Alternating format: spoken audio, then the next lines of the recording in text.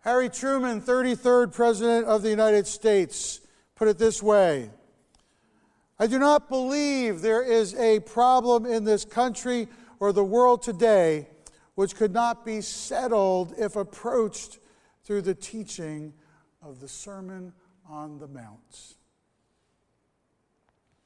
92% of Americans believe in God. 82% of Americans say religion is an important part of their lives. 74% of Americans believe in life after death and heaven. 72% attend services a few times a year or more. 60% believe God is a person they can have a relationship with. 39% are weekly church goers. But in his book, What Americans Really Want, The Truth About Our Hopes, Dreams, and Fears, Frank Luntz peels back the layers of culture and of hopes and dreams in the men and women of this land. And he says this is what people really want. They want more money. They want fewer hassles. They want more time. They want more choices. And they want no worries. Women as a group wanted more solutions to help with life's challenges. Men as a group want a return on their investment. More money, fewer hassles, more time, more choices, no worries. But what do we really want from God? That's a question he goes after in chapter 5 of his book. What do we really want from God? Fully 92% of Americans believe that God exists. But the answer to this question is hardly as universal. In fact, there may be as many answers to the question as there are Americans who believe in God. Even though the world sees America as monolithically Christian and thoroughly devout, we are increasingly fractured when it comes to what we believe about belief. And it is because of this variety of different perspectives that simplifying what we really want from God to something neat and tidy is going to be very messy. Let's start with the easy part. Americans do agree on the generalities of religion. The overwhelming majority of Americans see God as a source of strength and a standard for good. Our nation was born of a search for religious freedom, and the United States is still one of the most church-going, God-fearing nations in the world. Fully 84% of Americans identify with a specific church and or religion. We attend houses of worship for spiritual growth and moral guidance.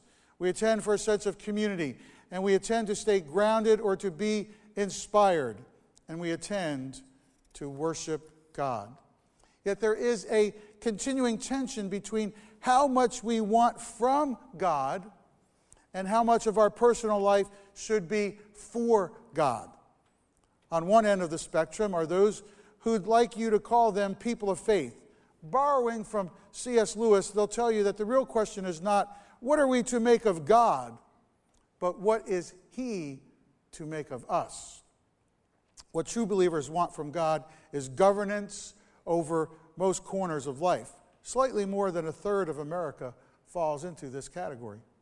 In the middle are those Americans who'd be most comfortable being called spiritual. They make of God what they find through experience. What they want is guidance on a personal level, but would kindly ask that a wall of separation between church and state be maintained. About half of America would describe themselves this way.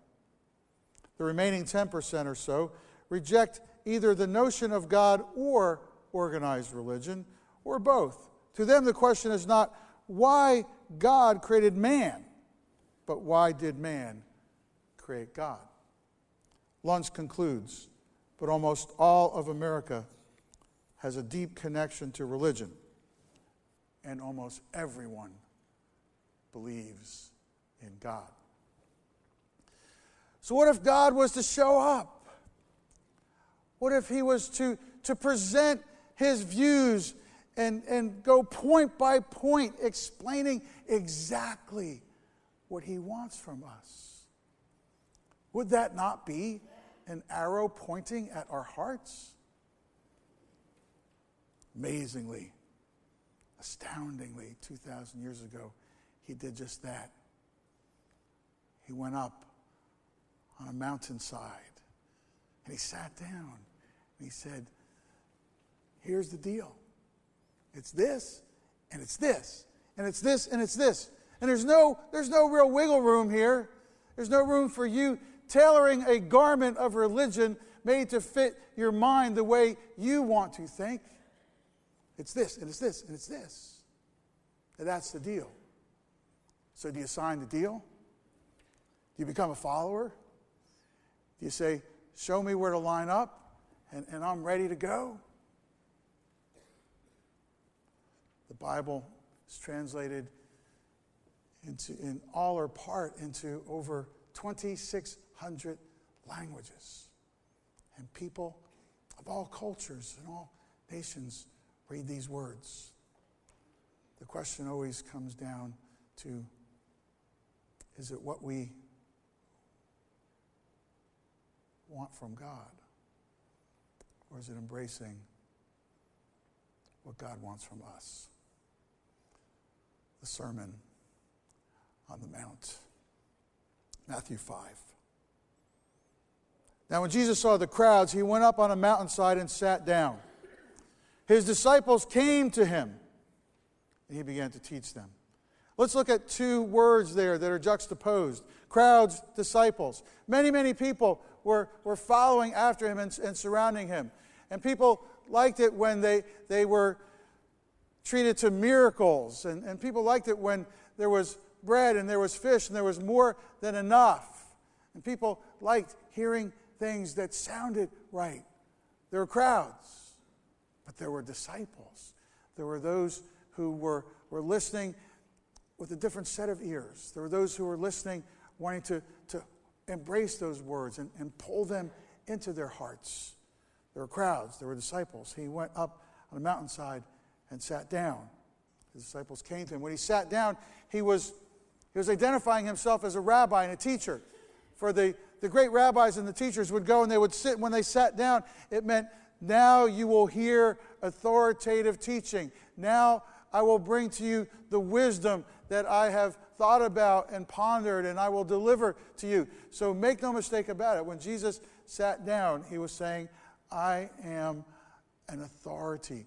I will teach you wisdom. I will teach you the truth. And because he was who he was teaching everything from the very heart and mind of God.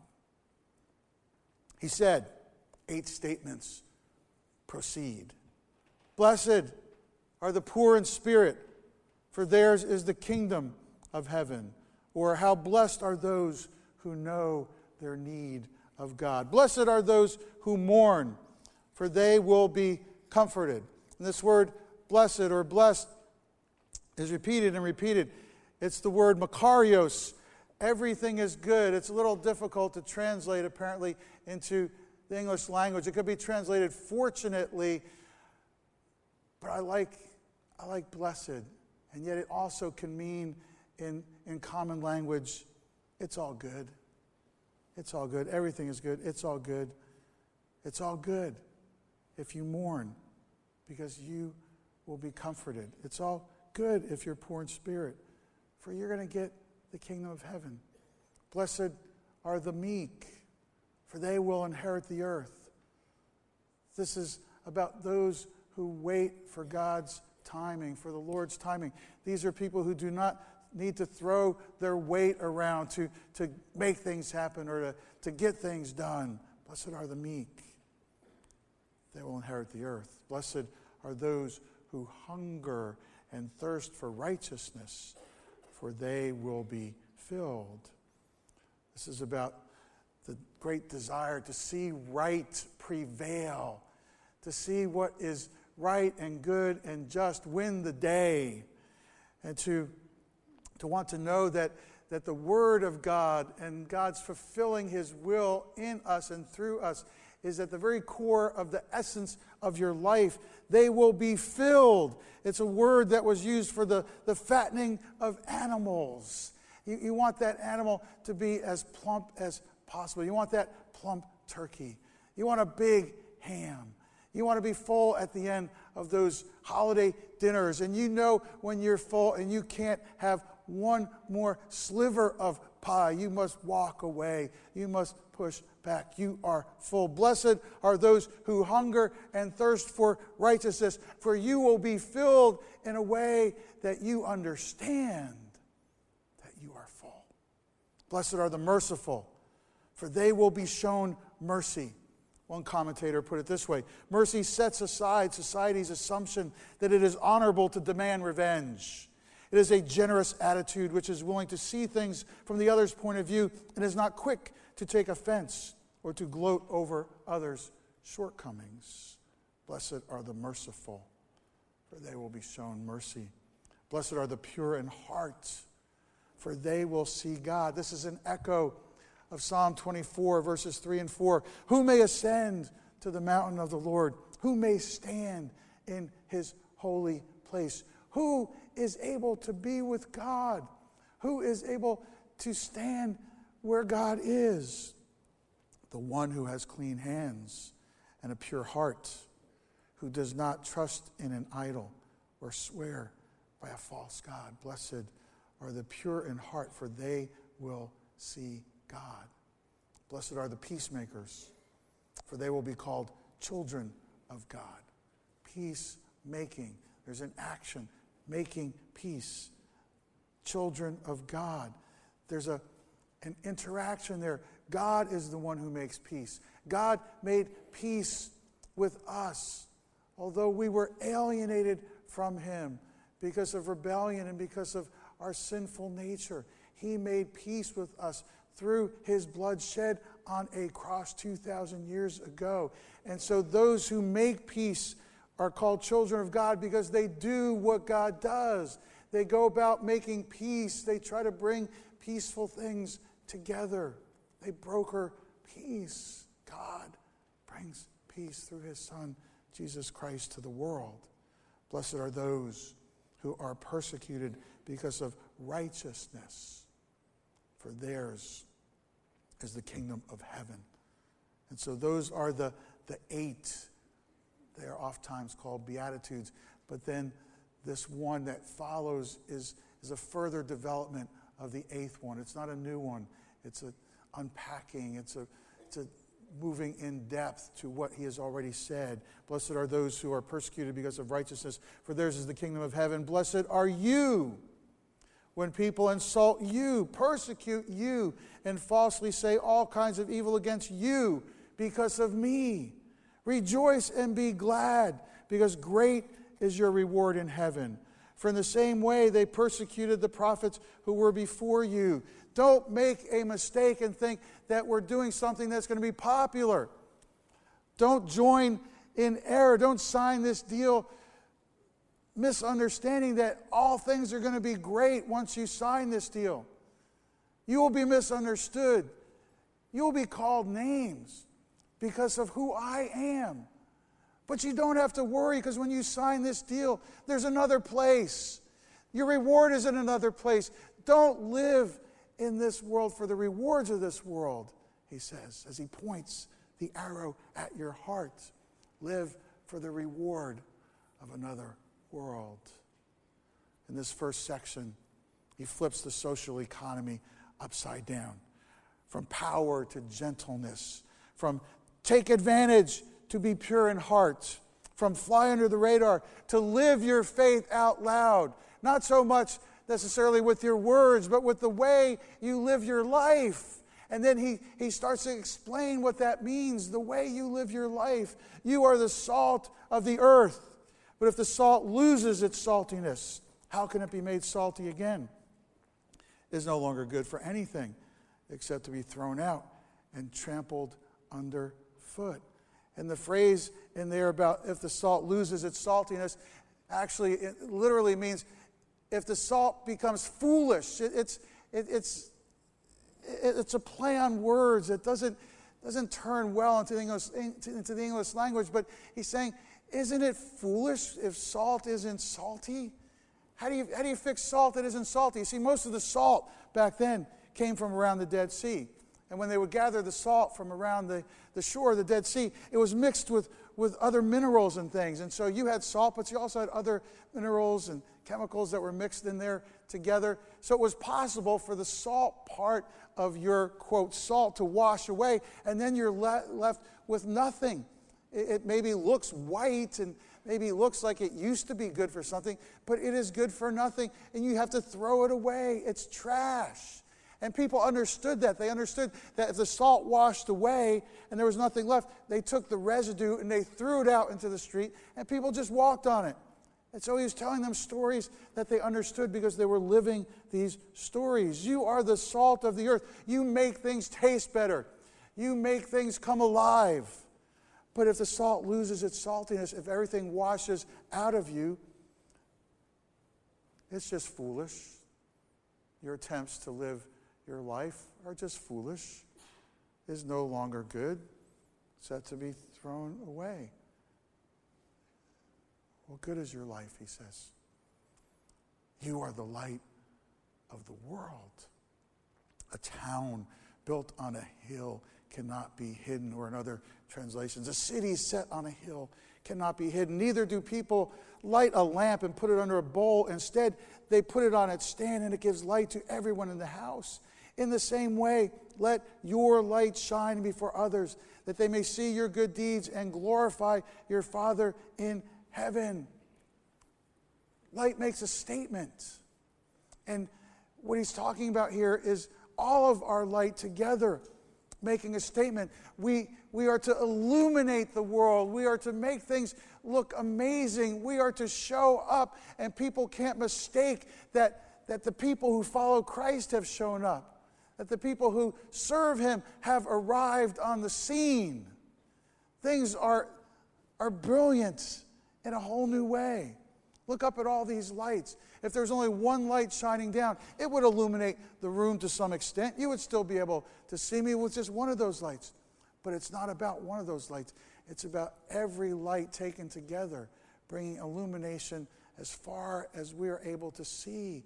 And that's what Jesus is talking about. He's talking about all of us. He's talking to those who really want to hear him. And he's saying all of you together are going to be like a light that shows up. And the light is the good that you do. And by doing good, you will show who God is. You will show that there is a kingdom that is not of this world. I'm so excited at the end of the service today. We're going to have an opportunity to do this together, to be light together in the midst of things that sometimes are hard and difficult and sometimes dark. Jesus defines the very essence of those who will follow him. We are to shine. It's supposed to be obvious to anyone looking around. Look at what they've done.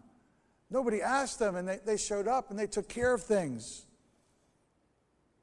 It is many lights that shine more brightly than the one candle that tell the story of the kingdom of God that is on the move.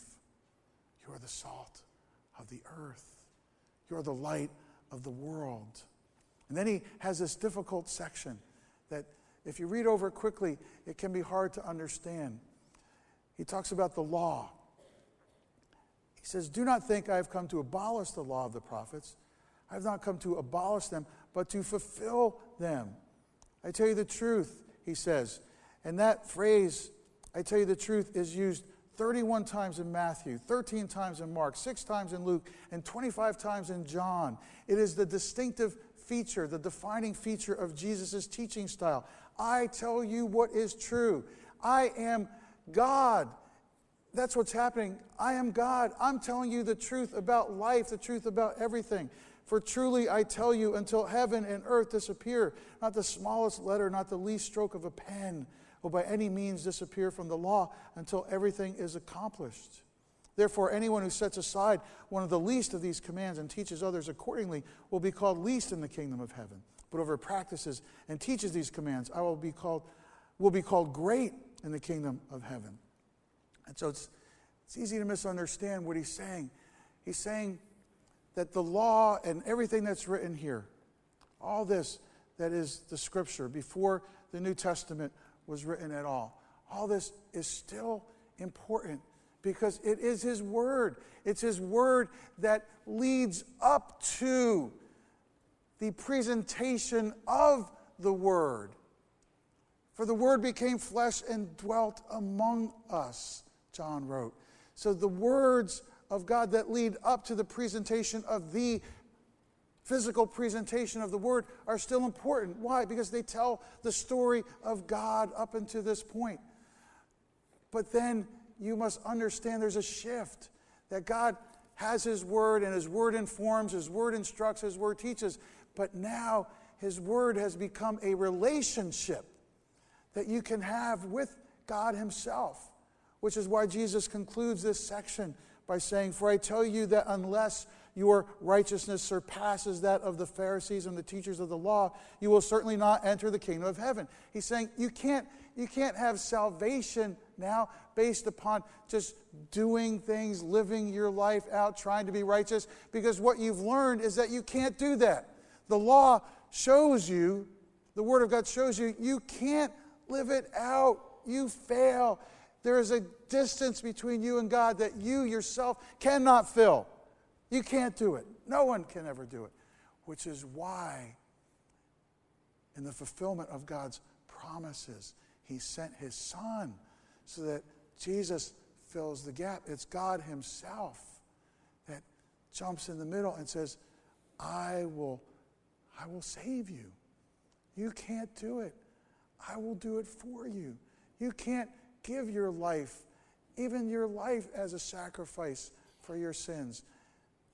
I will give my life for your sins, and then you will have life in me. And the moment you understand it, it's something so theologically magnificent that a child can understand it when it's presented to the child in the right way. That Jesus reached out His hands. And if you can imagine it this way, one hand He held on to God with, the other hand He held onto you with. And in giving His life, He gave you a bridge back to God Himself. That's Christianity. That's what He's explaining to them. Stop now trying to live out the law and all these things that you know you can't do. And now I'm here. I am the bread of life. I am the way, the truth, and the life. No one comes to the Father except through me. Oh, He's pointing an arrow right at our hearts. The crowds are there. They're listening. His disciples are there. They're amazed at His teaching. Here in this section, Jesus takes faith and life and He brings them together. He says, friends, it's more than religious observance.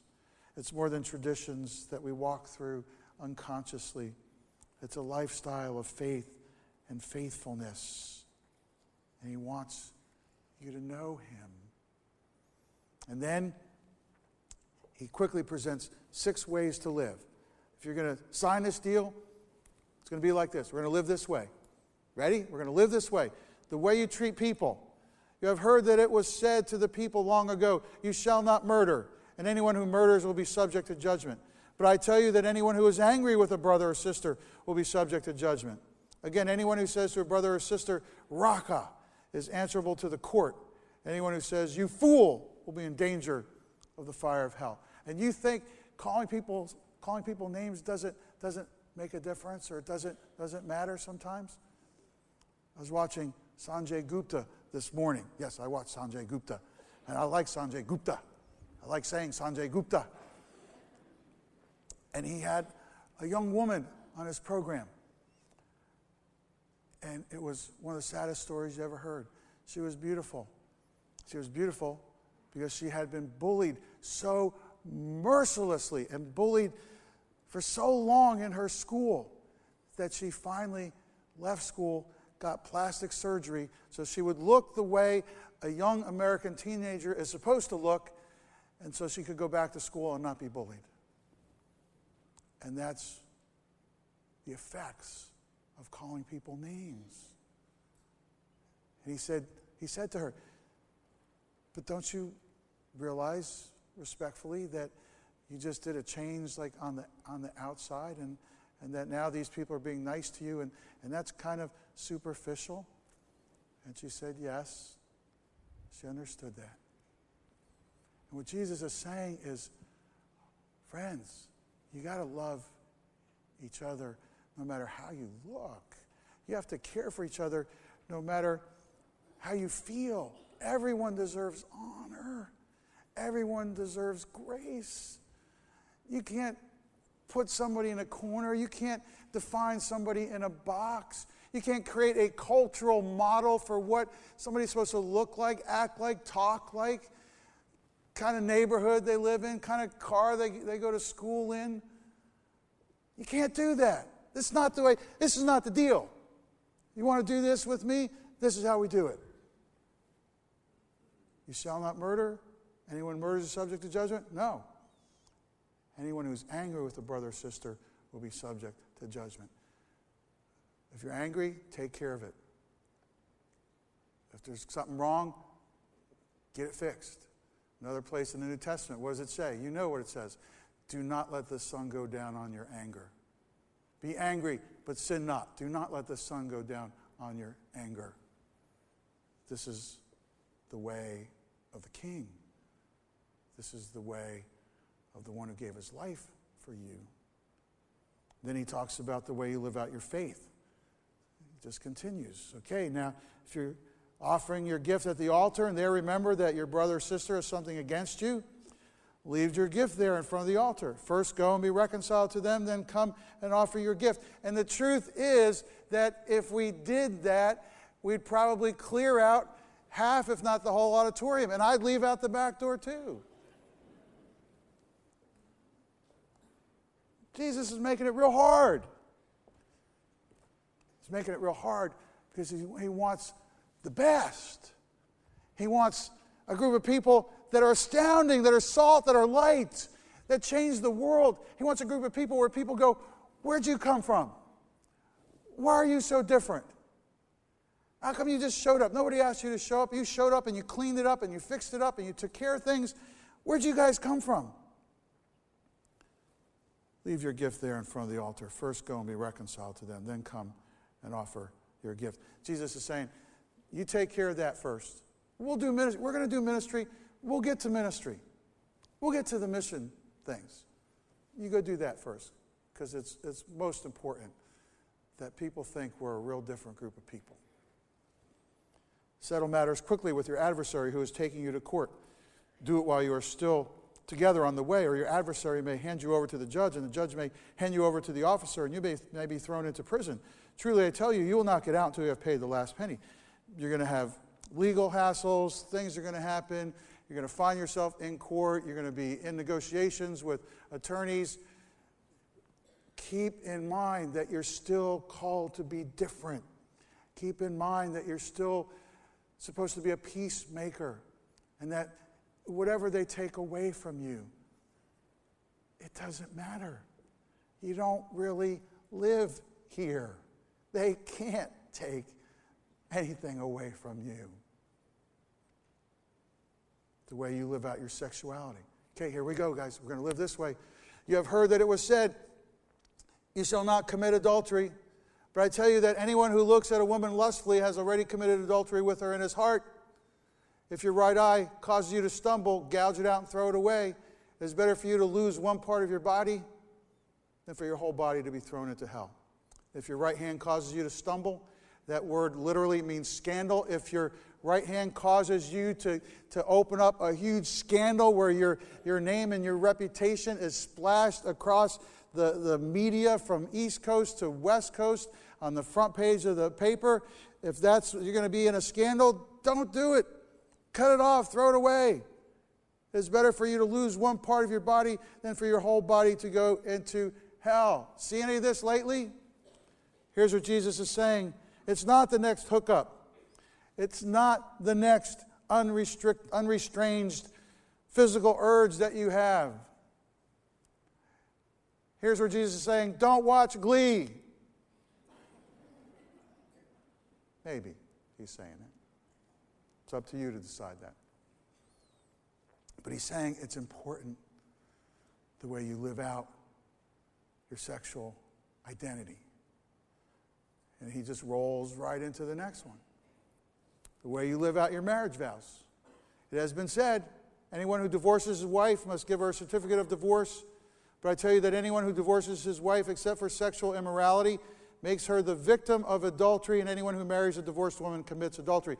This is in the middle of a culture where men were just kings in their homes, and they could just send their wife away for any simple reason, like, oh, you burned dinner, I'm tired of that. You're out of here.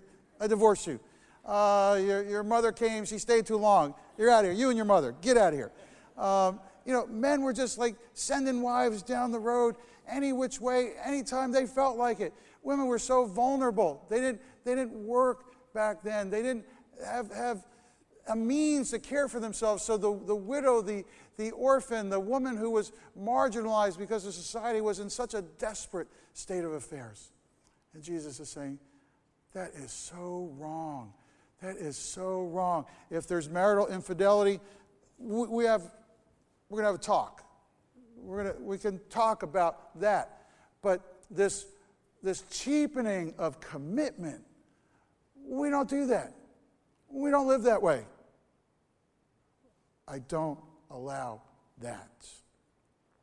And he talks about this woman makes her the victim of adultery, and anyone who marries a divorced woman commits adultery. A lot of people have not understood that. Let me tell you what that means.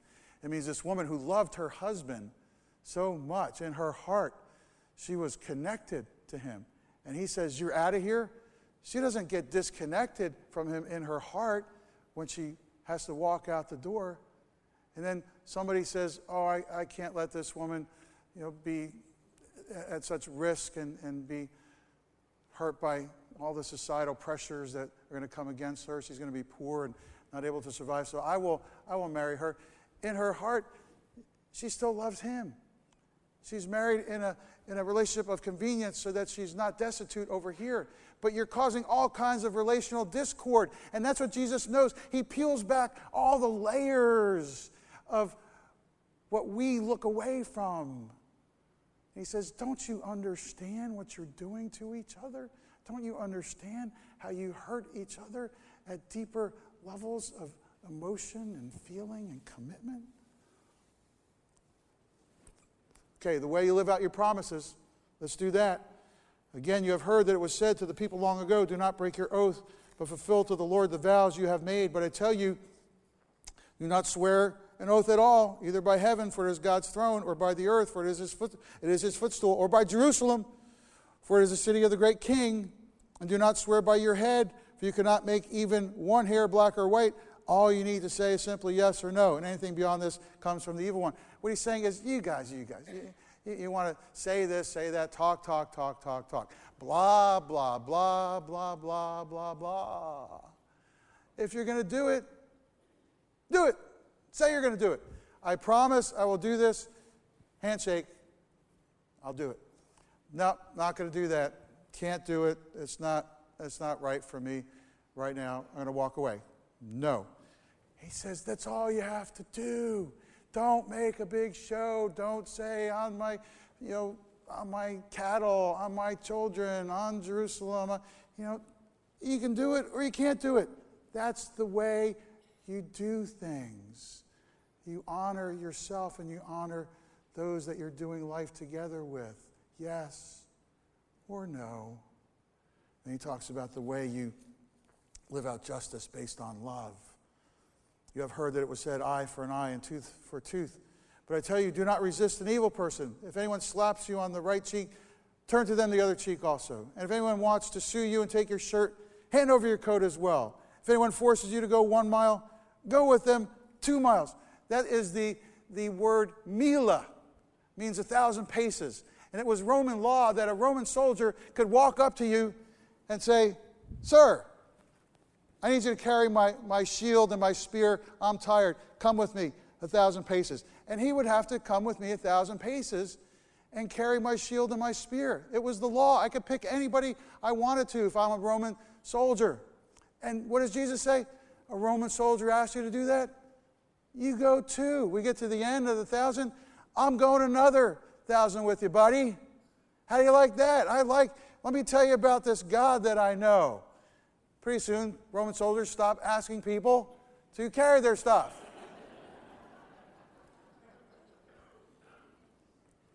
Why is Jesus saying this? Because we don't really live here. Because nobody can take anything from you if you understand. He's pointing an arrow at your heart. You have heard that it was said, love your neighbor and hate your enemy, but I tell you, love your enemies and pray for those who persecute you, that you may be children of your Father in heaven. He causes his sun to rise on the evil and the good and sends rain on the righteous and the unrighteous. If you love those who love you, what reward will you get? Are not even the tax collectors doing that? And if you greet only your own people, what are you doing more than others? Do not even pagans do that? Be perfect, therefore, as your heavenly Father is perfect. Jesus is saying, be salt, be light, be astounding, be amazing. Let the world say, where do these people come from? And this idea of being perfect has befuddled people for decades and centuries. It doesn't mean be perfect. It means to be like God. That's all it means. Be like God. It's an idea that conjures up spiritual maturity. Disciples are to be different. Followers of Christ are to be different. You are going to think like God would think. You're going to act like He would act. And people are going to say, who are these people? Who is this Jesus? Jesus is basing all of his teaching on 3 facts. Fact number 1, he is God. It's a pretty good fact. Number 2, there is another place. It's not just what you have here. Jesus talked about storing up treasures in heaven. Oh my goodness. And the third thing he bases all his teaching on is you are going to die and your life will be evaluated. You're going to stand before him one day and know if you were salt, if you were light, if you lived like you had nothing to lose, if you lived like they couldn't really take anything away from you anyway. So I'll go another mile. You can have my coat. Here's my other cheek. I'll not come to church today. I'll go see the person I need to ask forgiveness from, and then I'll come back to church. Women wanted more solutions to help with life's challenges. Men want a return on their investment. God wants more solutions to help with his challenges. God wants a return on his investment. He wants you. He points an arrow at your heart. Says, here's the deal. We're going to do it this way. You want to do it this way? Then follow me. I do not believe there's a problem in this country or the world today which cannot be settled if approached through the teaching of the Sermon on the Mount. I believe that too. And I believe one more thing. The other day, it was Monday. And on Mondays, I try to find a quiet space in the morning, grab a cup of coffee. I don't talk a whole lot. And just kind of starting to unwind after the weekend. And so I was in a coffee shop down at the beach. I was wearing this suit. And I never wear this suit on Monday. The suit with the hole in the pocket, I'm still wearing it. Still got the hole in the pocket. 2 people today volunteered to sew the the hole. You know, I'm just trying to figure out how they can do that while I'm walking. Haven't been able to figure that out yet. But there's no reason. I don't wear this suit on Mondays, but I'm wearing this suit. And in this suit, and I had it last Sunday too, in this pocket, I had a cross that I carried for a year. I don't have the cross anymore. I had a cross. I carried this cross in this pocket for 1 year. And I carried it there because it was a cross that had a little sort of a chip out of the cross beam. And I thought, this cross is different. This cross is special. And I kept it in this pocket for almost a year. So I'm in this suit with this cross. Don't wear the suit. It's Monday. Here it is. A woman walks in the coffee shop. And she knows me. She walks right up to me. She says, "You wouldn't happen to have a cross on you, would you?" I knew immediately, yeah, I have a cross. I've had it there for a year. She said, I'm drywalling my house today, and I want to put a cross in the wall of the house before I put the drywall over it. I want that to be like a blessing. I took the cross out. I said, well, it has sort of a little, it's cut off here. She goes, oh, I like it. I like that. I like that it's that way. I said, well, here, you can have the cross. She took it home and made it a blessing in her house. I believe in a God that knows what's going on every single minute. He knows when I got to wear this suit on a Monday, and I don't even know why I'm wearing it on a Monday. He knows to put a cross in my pocket a year before a woman needs the cross as a blessing in her house. I believe a God who knows everything about you today, and He knows the thing that you need most of today is to sign the deal and to say, there's nothing anybody can take away from me. I will be salt. I will be light for you. I will live for you. You died for me. I give myself to you. And that's what the king said one day when he went up on a hill and crowds came around and his disciples drew close because they knew they had nothing to lose. Oh, Heavenly Father, allow us to live in this world as people who are different. Allow us to get what you're saying to us today, the order of the kingdom as declared by the King. Allow us to serve you well, Father. Thank you for allowing us the honor of serving others. We give our lives to you again today. In the name of the King, in Jesus' name, amen. Good day. God bless you.